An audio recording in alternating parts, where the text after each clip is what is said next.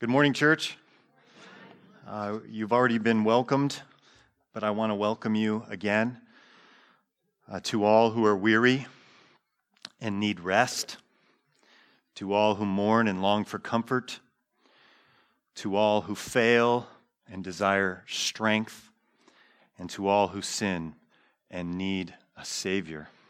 Cornerstone opens wide her doors with a welcome from Jesus, the friend of sinners. I am glad that you're here today, and it is so good to be together. I hope you have your Bibles open, or go ahead and grab a Bible or grab your device and go to Romans 11. We're going to be beginning in verse 11 in just a moment, and you'll be able to track with me. If you, a lot of the sermon, instead of looking at me or looking at the screen, you want to have your head down in your Bible once we get there in just a moment. We're going to go through this verse by verse, and I've divided today's unit of Scripture. If you're visiting with us, we are on a journey through the book of Romans, and so we've got a unit of Scripture that we're looking at today. And I've divided this unit of Scripture into three parts. And in this first part, the concept that Paul hits strongly is this concept of envy, or this concept of jealousy. Depending on which translation you may have envy, you may have jealousy. So I want to begin with just the definition of envy. I'm going to go with that. The translation that I'm preaching from has envy. Jealousy is another way to translate this word. Envy is a painful or resentful awareness of an advantage enjoyed by another, joined with a desire to possess that advantage, a desire to possess that. And it's either painful or a resentful awareness of that advantage someone else has, and I want that. That's what's being described here, whether it's translated envy or jealousy. And I had kind of a unique experience this week in seeing envy in a way that was not expected. I was in Texas this week visiting my dad. And as I drove around North Dallas, doing a variety of things, I saw bumper stickers that hit me, and I think would hit you in a particular way. The bumper stickers said, "Don't California my Texas." Yeah. So I'm seeing these things, and I mean, as I went in places, I felt really welcome, individually by people, but as I'm driving around, I wasn't feeling too welcome in Texas, and they got T-shirts too. I didn't see any T-shirts. "Don't California my Texas." And so I think I understood what was going on, but at first I was like, okay, what's happening here? So I have lunch with one of my friends. My wife and I lived in Texas for 3 years, so we're like, a little bit Texan. And we moved here in 1998 from there. We were there for 3 years. They didn't have these then. They didn't have "Don't California my Texas" spirit or bumper stickers in 1998. So I had lunch with my friend, and I said, "Hey, I've been seeing these bumper stickers." He's like, "Oh, yeah. And so like, are these about, like, we're moving here and housing prices are going up?" Yes. Are these about we're moving here and the culture is changing? Yes. And you don't want that? No. We don't want that. How does this relate to envy? There is an envy in Dallas and in Austin and in Plano and in North Dallas where I was, there is an envy for the way things used to be in Texas. There is an envy for the more rural parts of the state that haven't been Californiaized. And I couldn't help but think, if I had moved there from California and I didn't know anybody there, how unwelcoming it would be every time I drove around to see "Don't California my Texas" bumper stickers. Are you with me? Like, that would be hard. So the kind of envy that Paul is writing about in this first unit of Romans 11 is a very different kind of envy. It's a very different kind of jealousy than the kind of envy that Texans have for how it used to be, or how it is in Lubbock now, or how it is in East Texas now, in the way that it used to be here, without Californians, without California housing prices, without California culture.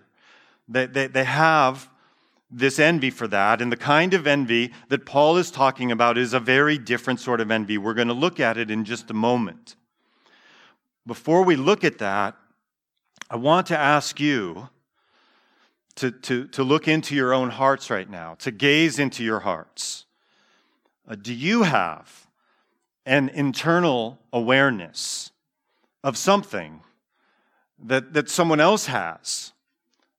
Something that someone else possesses that you want? Do you envy? Are you jealous? We've all been there, right? I mean, we've all had this. What is it that you are envy? What is it that you envy? What is it that you are jealous of? Sometimes we are envious of the money that other people have, or their physical beauty, or their intelligence, or their power, or how they are admired by others, and we want to be admired the way this person is admired. So this is the context in which we often use the word envy or jealousy, but Paul's using envy in a very different way, or jealousy in a very different way. Let's take a look at how he uses it. And let's turn our attention now to Romans 11:11. And again, here's where you need to have your heads in your text. And we're going to be working through this verse by verse. So here he begins in verse 11 with this pattern that he often has, where he throws out a question, a rhetorical question, and then he answers it. So verse 11, again I ask, did they stumble so as to fall beyond recovery? Not at all. So he asks the question, then he answers the question. So what is the question? Did they stumble? He is referring here to ethnic Israel. He is referring to the Jews in the first century who have stumbled over the Messiah. They have rejected Jesus as their Messiah.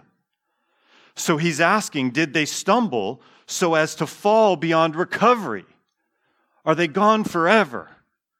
Is ethnic Israel going to come back to the Messiah, Jesus, who was Jewish but is the Savior of the world? Is their fall irretrievable ruin? And he answers the question in verse 11, not at all. So there's good news here. In the first century and all of the centuries, the 20 centuries that have passed since, that there is hope for ethnic and national Israel. They are not in irretrievable ruin. Continuing on, verse 11. Rather, because of their transgression of unbelief in the Messiah, salvation has come to the Gentiles. Salvation has come to the rest of the world. Gentiles is a fancy word for those who aren't Jewish.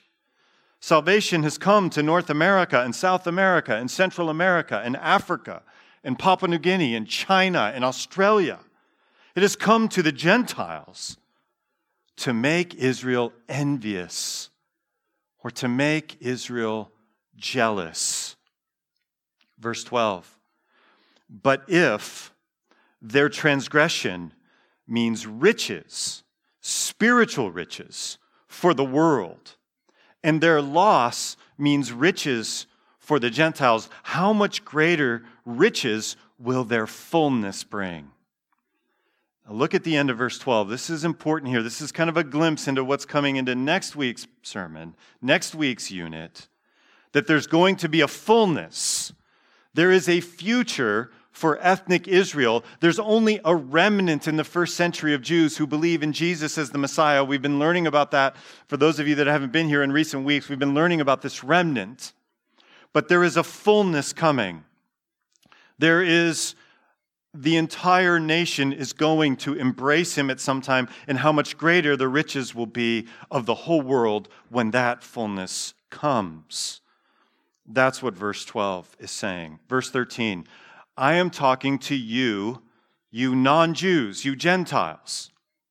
Now we have to go back again to the first century Rome here, the original recipients of this. That church in Rome in the first century is mostly non-Jewish.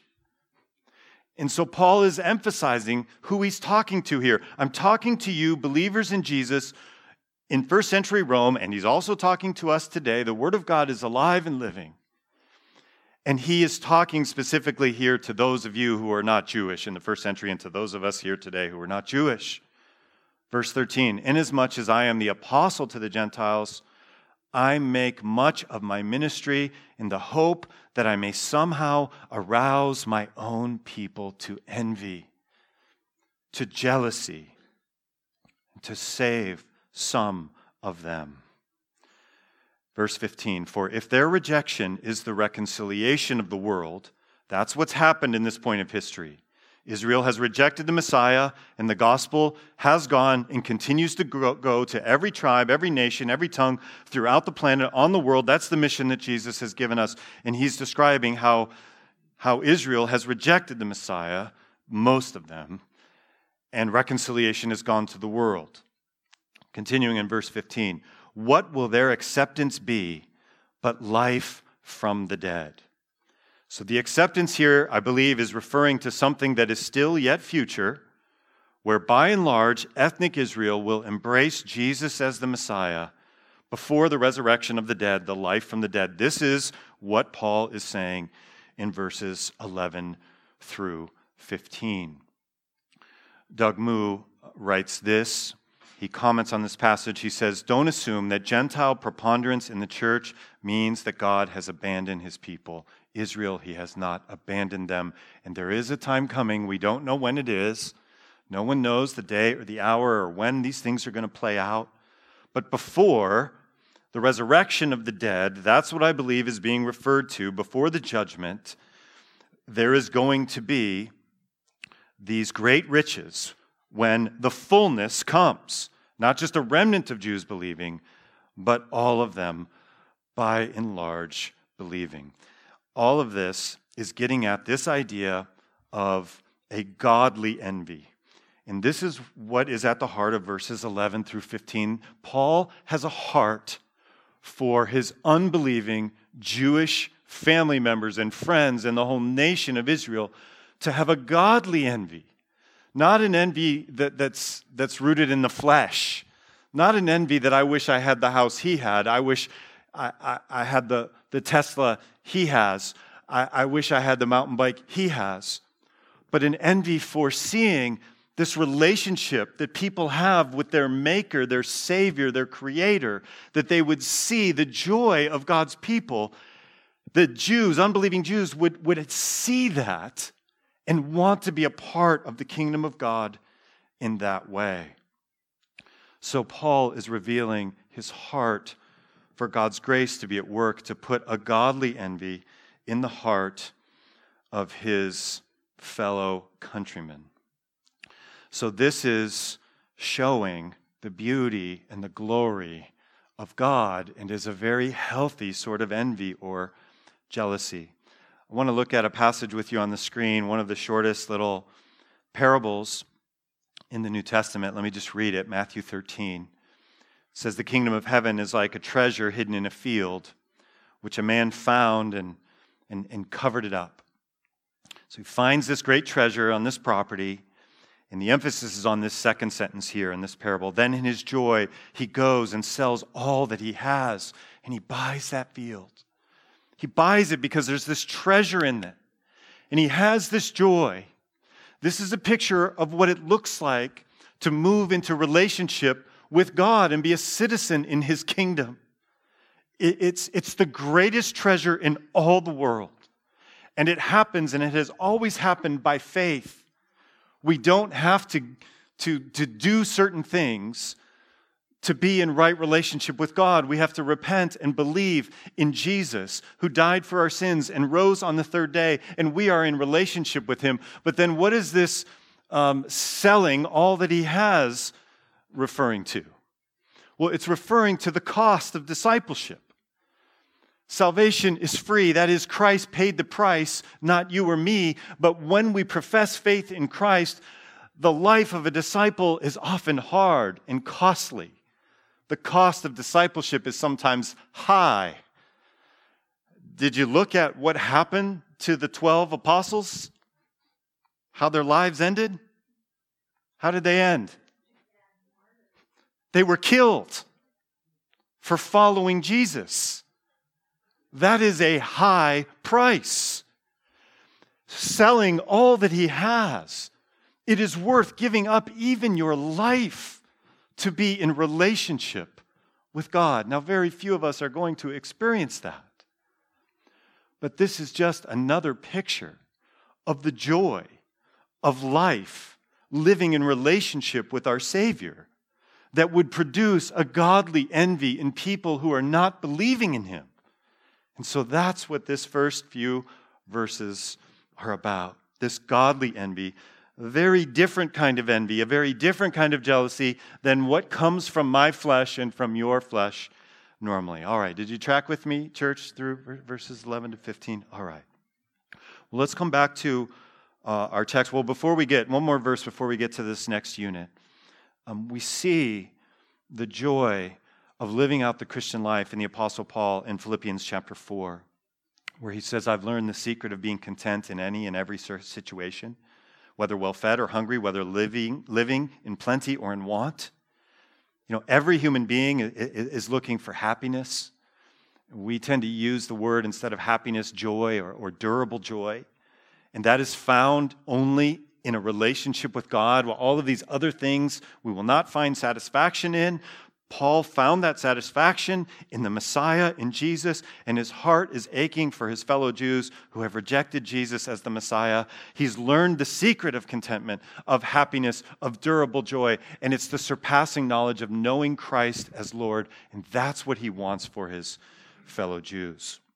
That's all verses 11 through 15. I've identified three things that by God's grace we want to see out of this unit of Scripture. And the first one is a godly envy in those who don't believe. A godly envy in those who don't believe. Maybe you're here today and you're a skeptic. The Bible is praying for you. The Spirit is praying for you. We are praying for you. If you are a skeptic here today, that you would see what it's like to live in relationship with the Lord Jesus Christ and have an envy, a godly envy for those who do. That's what Paul is praying for in verses 11 through 15. All right, let's come to verses 16 through 21 now. Let's look at 16 through 18 to begin. Or just verses 16, actually, to begin. If the part of the dough offered as first fruits is holy, then the whole batch is holy. If the root is holy, so are the branches. Let's pause here for just a moment after verse 16. So he introduces these two metaphors, and he doesn't particularly identify what each of these things are referring to. So guess what? There's lots of controversy and debate about what these things are referring to. But let me tell you my understanding of what these refer to. So when he says, he first has this illustration, and neither of these may be very familiar with us unless you're very familiar with the book of Leviticus or Numbers. This idea of first fruits and dough may not be familiar with you. But I want to suggest that what this is teaching is that this whole batch is referring, the whole lump of dough is referring to the Jews as a nation. And so it's saying in verse 16, if part of the dough offered as first fruits, is holy, then the whole batch is holy. What he's saying is at some point, again, the entire nation is going in the fullness, come to know Christ as Messiah. And the first fruits, I believe, is referring to, along with many others, not just me, referring to the patriarchs, which we don't have really time to get into next week's unit, and I don't want to get into that, but it's mentioned in verse 28, the fathers or the patriarchs. And in other Jewish literature, the first fruits, Abraham and Isaac and Jacob, those are the patriarchs. They're referred to as the first fruits or as the root. And so what he's saying is if the part of the dough offered as first fruits, the patriarchs, is holy, then the whole batch is holy. Then he shifts to this metaphor of a tree. If the root is holy, so are the branches. Let's look at verse 17 now.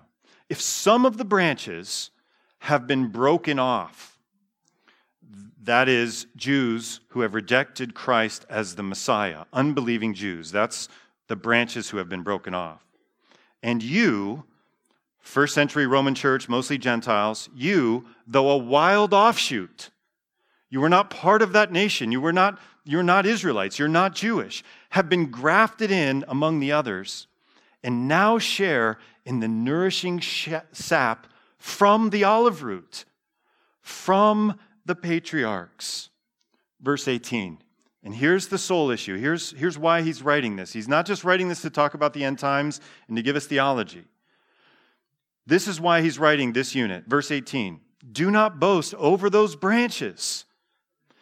The Gentile church was getting cocky and arrogant about who they were. They're boasting about themselves and their position of faith in the Lord Jesus. Do not boast over those branches. If you do, consider this. You do not support the root, but the root supports you. The patriarchs support you. So just like dough, I'm not very good in the kitchen here. And I'm not very familiar with imagery from the kitchen or from dough. And I'm also not very good in the garden.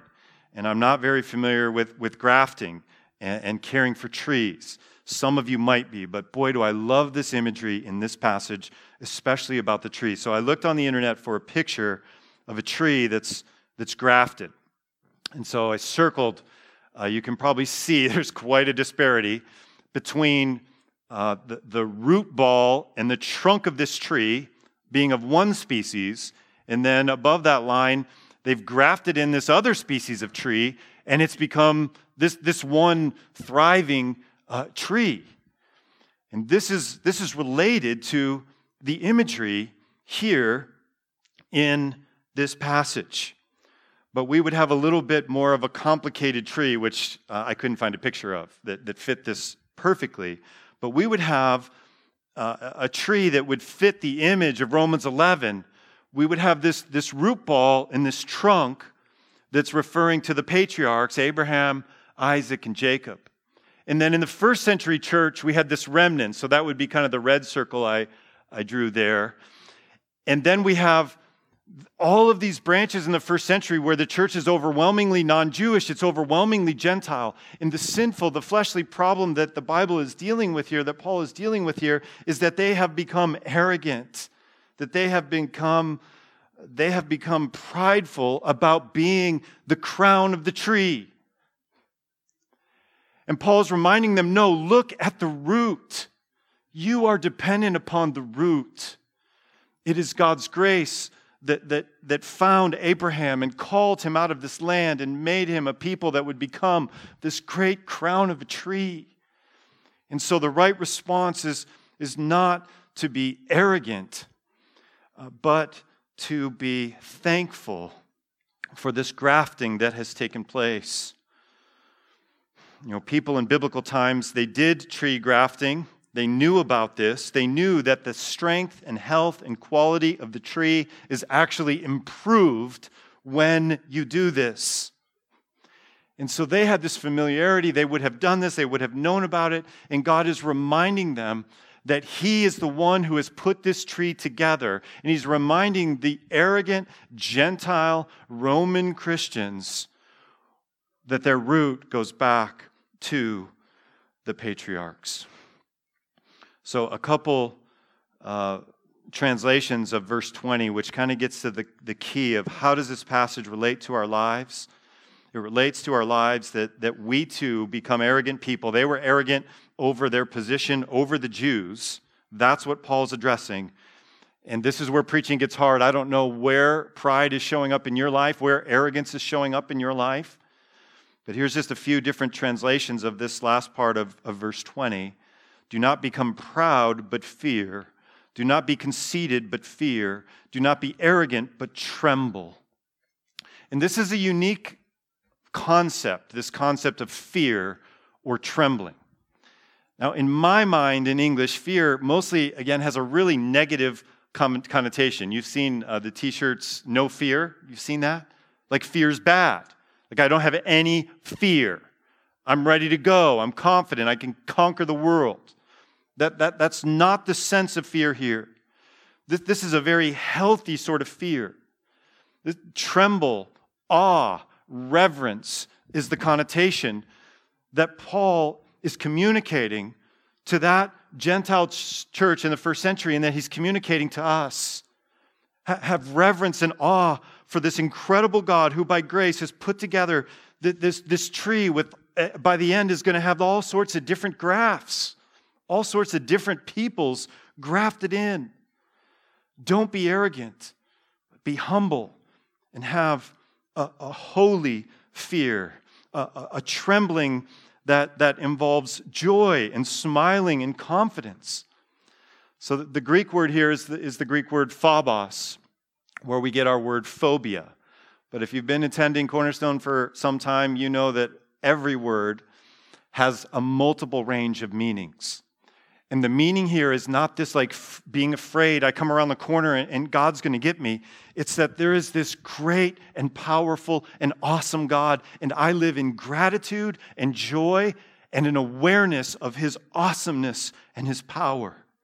So this is what he is trying to get into the arrogant and prideful first century church of Rome.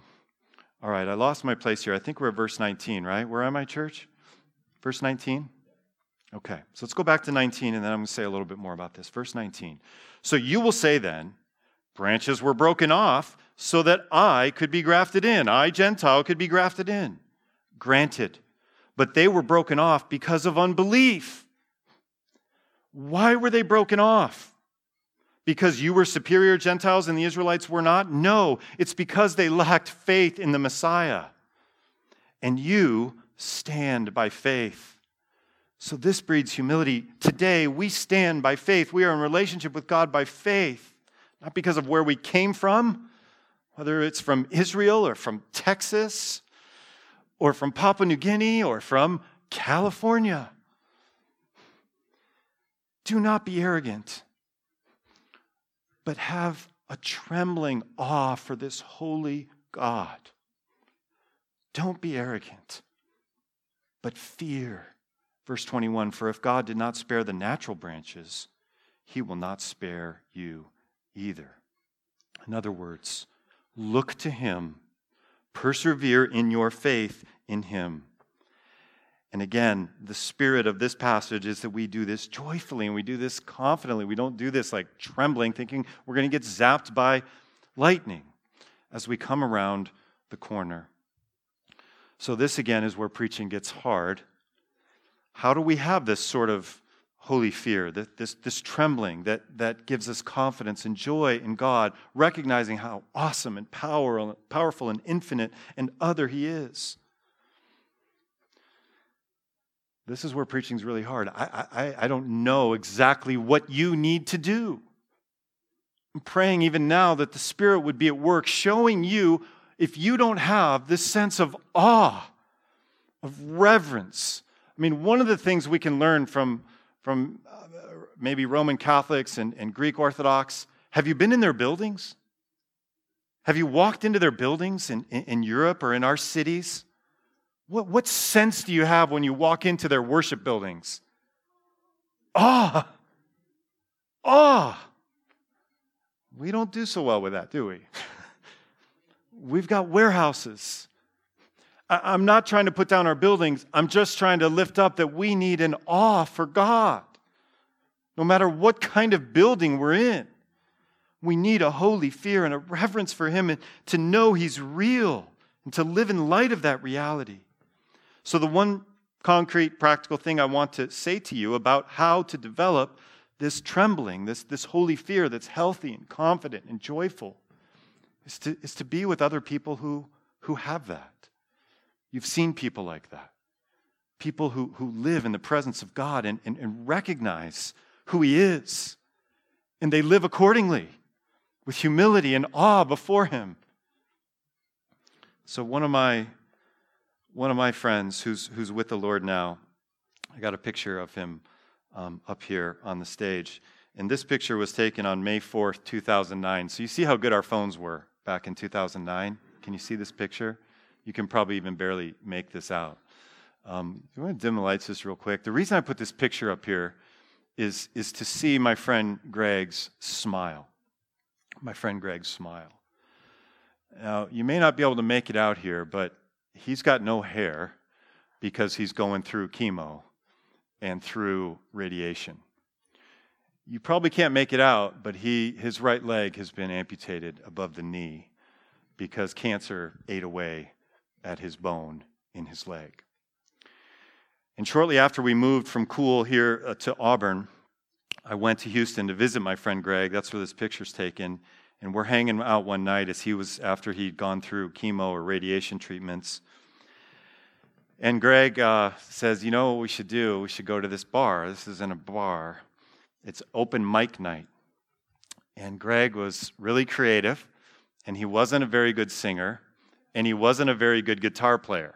So that tells you something about him, that he's going to an open mic night, and he had an awareness that he wasn't very good at playing the guitar and wasn't very good at singing. But he was very smart, he was very creative, and he wrote this song about Costco, about going to Costco and the absurdity of the size of the things that we buy at Costco and how long, and it just kind of rhymed. He's like, hey, let's go to this bar. There's an open mic night, and he sang this Costco song at this bar in Houston after going to his radiation treatments. Why am I telling you all this? I'm telling you this because there's a smile on his face. He didn't preach the facts of the gospel there, but after he sang this song and he shared a little bit of what he was doing in Houston. He was there for MD Anderson Cancer Center. He shared that with the folks in the bar that night. And as he's finishing singing the song, he shared that he was happy to be there and that he was a follower of Christ. I don't remember exactly what he said. He just said something very basic, letting everybody there know he was a believer. And man, we couldn't get out of that place that night, not because of his singing, not because of the silly song, but people wanted to find out about this guy who has no hair and no leg and has come to a bar at night to sing and encourage and bless a bunch of people smiling and mention that he's a Christ follower. Greg had a sense of awe for God, and spending time with him helped me to grow and have a sense of awe for who God really is. And so one of the ways that we can experience what Paul is talking about here in Romans 11 is hanging out with people who have a holy fear, a joy, a trembling, an understanding about the reality of God, and it impacts how they live every day, every night, and what they do with their time. So a holy fear is the second thing. Last thing comes out of verses 22 through 24. Did I make it through 21? Yeah. For if God did not spare the natural branches, he will not spare you either. Don't take verse 21 as God wants to get you. He's speaking to arrogant, prideful people who are thinking they're superior than the Jews. That's why he says verse 21. So if you're not in a place of arrogance, then move past verse 21. If you're in a place of arrogance, that verse is for that. All right, let's look at 22 through 24.